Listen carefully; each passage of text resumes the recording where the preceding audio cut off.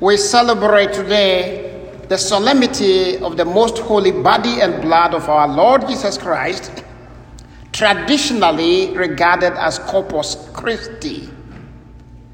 Today we're going to show our faith in the real presence of the Eucharist, the real presence of Christ in the Eucharist.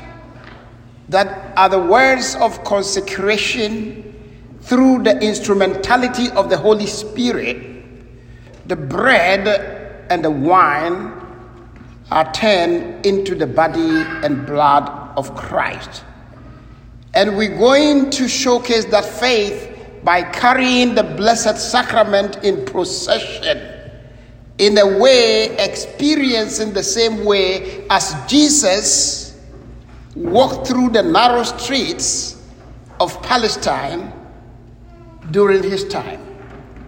So Jesus is going to accompany us, walk around our neighborhood, blessing our neighborhood, and all of us who are taking part in the procession.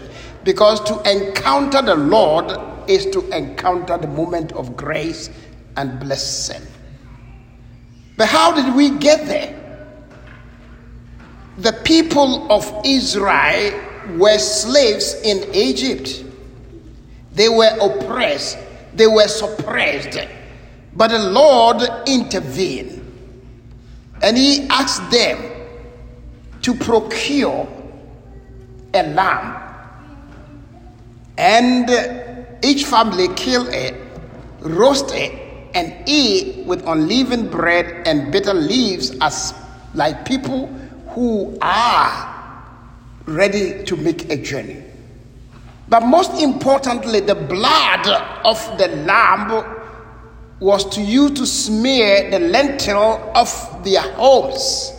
And we are told in the book of Exodus that very night, the angel of destruction came, striking down every firstborn male of the Egyptians, including that of Pharaoh the king, and even those of animals.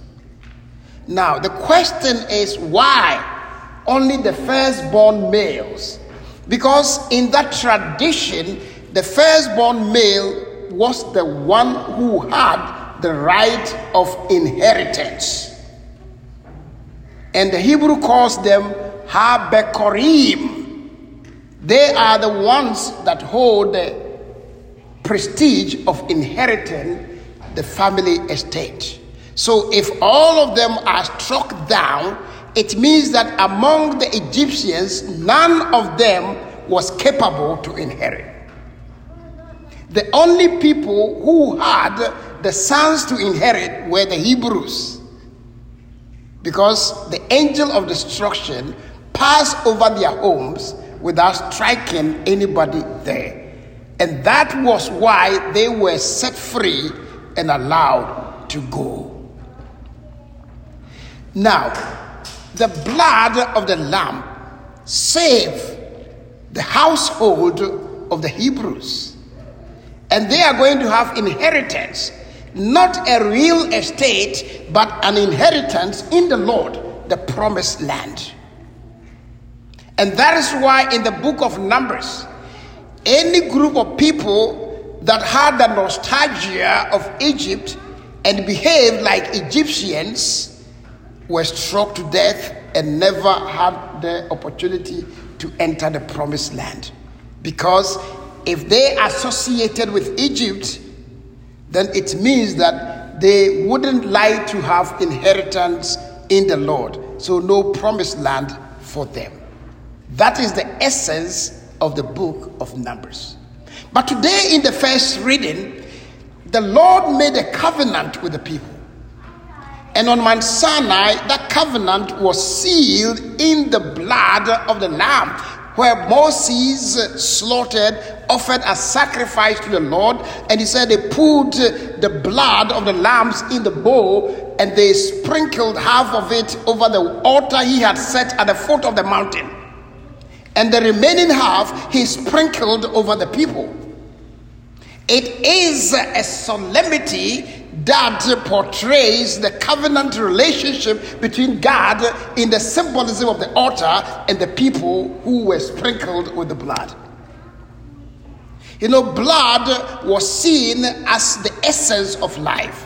And that is why the Hebrews will not eat any animal that did not have to release the pulsating blood when it is slaughtered. Because the blood is seen as the essence of life. So if that blood, the essence of life, is sprinkled on the people, it is a symbol of them receiving life through the covenant. If they leave the covenant, they will have life. And that is why when Moses was about to depart, he said, I set before you today life and death. Choose life and live. That is it. The book of Deuteronomy is about choosing life. But that was a shadow of the reality that was to come. And that is why in the second reading, St. Paul says that if the writer of the letter to the Hebrews says that if the blood of bulls and rams and the ashes of heifers could set people eternally from evil, how much more the blood of our Lord Jesus Christ, the blood that far surpasses the Old Testament covenant. So in the estimation of the writer of the letter to the Hebrews, Jesus' covenant far surpasses the Old Covenant. And the blood of Jesus set us free both externally and internally, setting us free and making us children of God once again. And so in the gospel, St. Mark says that during the Passover, you see the context of the same Passover, where the people of Israel were liberated from slavery and suppression in Egypt so that they could inherit the promised land. This same Passover context, Jesus offers the sacrifice of himself. He sent his disciples to go and prepare a place where he was going to celebrate the Passover with his disciples. So when they went, they saw everything as Jesus had described. In other words, God's plan of salvation is intact and is in place. They saw it as Jesus had described. And so at the Passover meal, Jesus takes bread, blesses it, breaks it, and gives to them, saying, "Tuto to estin summa mo labete fagete." This is my body, take and eat. I like the Greek more than the English. The English says take and eat. But the Greek verb used means more than eating. It means to masticate. Phagein is to chew, to masticate. And that's the symbolism of the body. You don't just eat the body, but you chew the body. So, labete, take, fagete, eat. So take and masticate. A symbolism of the real body. And that's why St. John's Gospel will say, my body is real food and my blood is real drink. Those who eat my body and drink my blood live in me and I in him. The Eucharist that we celebrate, we hear the same words of institution. That the night before Jesus suffered and died, he took bread in his sacred hands, gave thanks, broke it, and gave to the disciples, saying, take and eat, this is my body. And in the same way, he took the cup after the Last Supper, after the meal, and said, take and drink, this is my blood, the blood of the new and everlasting covenant, which will be shed for you, and for many for the forgiveness of sins. It is the blood that cries more incessantly than that of Abel. The blood that cries to heaven. The blood that makes us children of God. Makes us heirs of the Father. So, today when we celebrate the solemnity of the most sacred body and blood of our Lord Jesus Christ, we are celebrating a profound mystery and a profundity of God's love for all of us. God took the initiative and he said yes, so that humanity can become children of his once again. But let us not forget that all these things did not happen in a vacuum. Someone like us said yes to God at the Annunciation. When Mary said, "Behold, I am the handmaid of the Lord, be it done to me according to your word."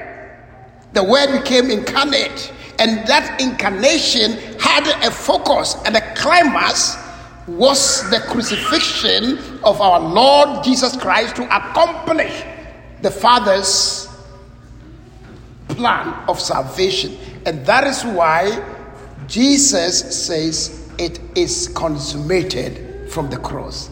It is accomplished. It is done. Tetelestai.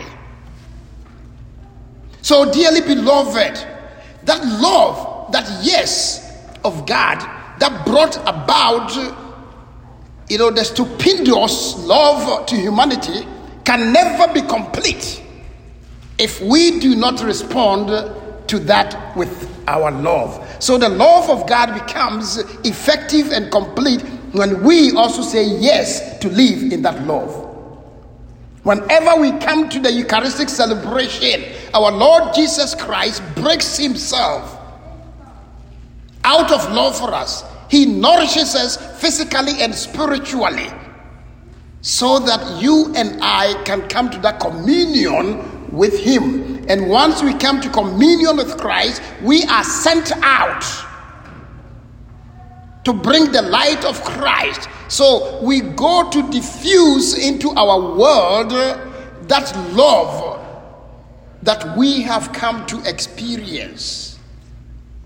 So to come to the Eucharist and not to live out of love, to come to the Eucharist, which is the body of Christ, which is the essence of the Christian community, which St. Paul calls the body of Christ. If we go out there and do not express that attitude of our Lord Jesus Christ, the attitude of love, the attitude of welcoming, the attitude of self-sacrifice for the good of the other, the attitude of unity, then there is no need to celebrate the Eucharist. Because there should be a response to that love. Love is two-way. And love should be responded freely by accepting that love and reciprocating that love. And that is what Jesus expects of us. So today's liturgy is about the love that we will share. The love for one another. The unity of the human race. And St. Paul said, don't we profess one faith? Don't we have one baptism? Is it not the one bread that we break? Don't we share the same cup? So although we are many, we are one in Christ. How wonderful and beautiful it is. And I believe if the whole world will come to the appreciation that the Eucharist is about unity and love, I think our world will have no problem. And no one will have a problem. But the selfishness in us, the self-exaltation in us, the creation of our territory where we don't want anybody to come near, has always been the problem emanating from the fall of humanity. But the grace of God is always sufficient for us. Dearly beloved, today, when you come up to receive Christ, the body of Christ, and you say, Amen, I want you deeply in your heart to appreciate, to believe, and to accept the mandate Jesus gives us through this Eucharistic celebration, to go out there to make disciples of all nations, sharing our love with them. And that is what is meant when at the end of every liturgical celebration, the deacon says, the Mass is ended, go in the peace and love of Christ. We say, thanks be to God. And as I always tell you, we are not saying hallelujah. We can now go and have lunch. You know, that loud-mouthed African priest has eventually said, we can go. You know, it's not about that. It's not about getting out quickly and getting into my car, hopping into it and speeding out from the parish, the parking lot before somebody crosses me. You know, it's so interesting that people leave the church and you accidentally cross him or her. The looks he's going to give you, you wonder, is this the same person who received the body of Christ in the church? Dearly beloved, let us leave our identity as people who have received Christ in communion in the Eucharist, and let our attitude, our interaction with one another be the expression of Jesus' love for us. May the Holy Spirit help us and strengthen us to be genuine children of God who are eagerly and willing to live in unity and to express that love wherever we are. Amen.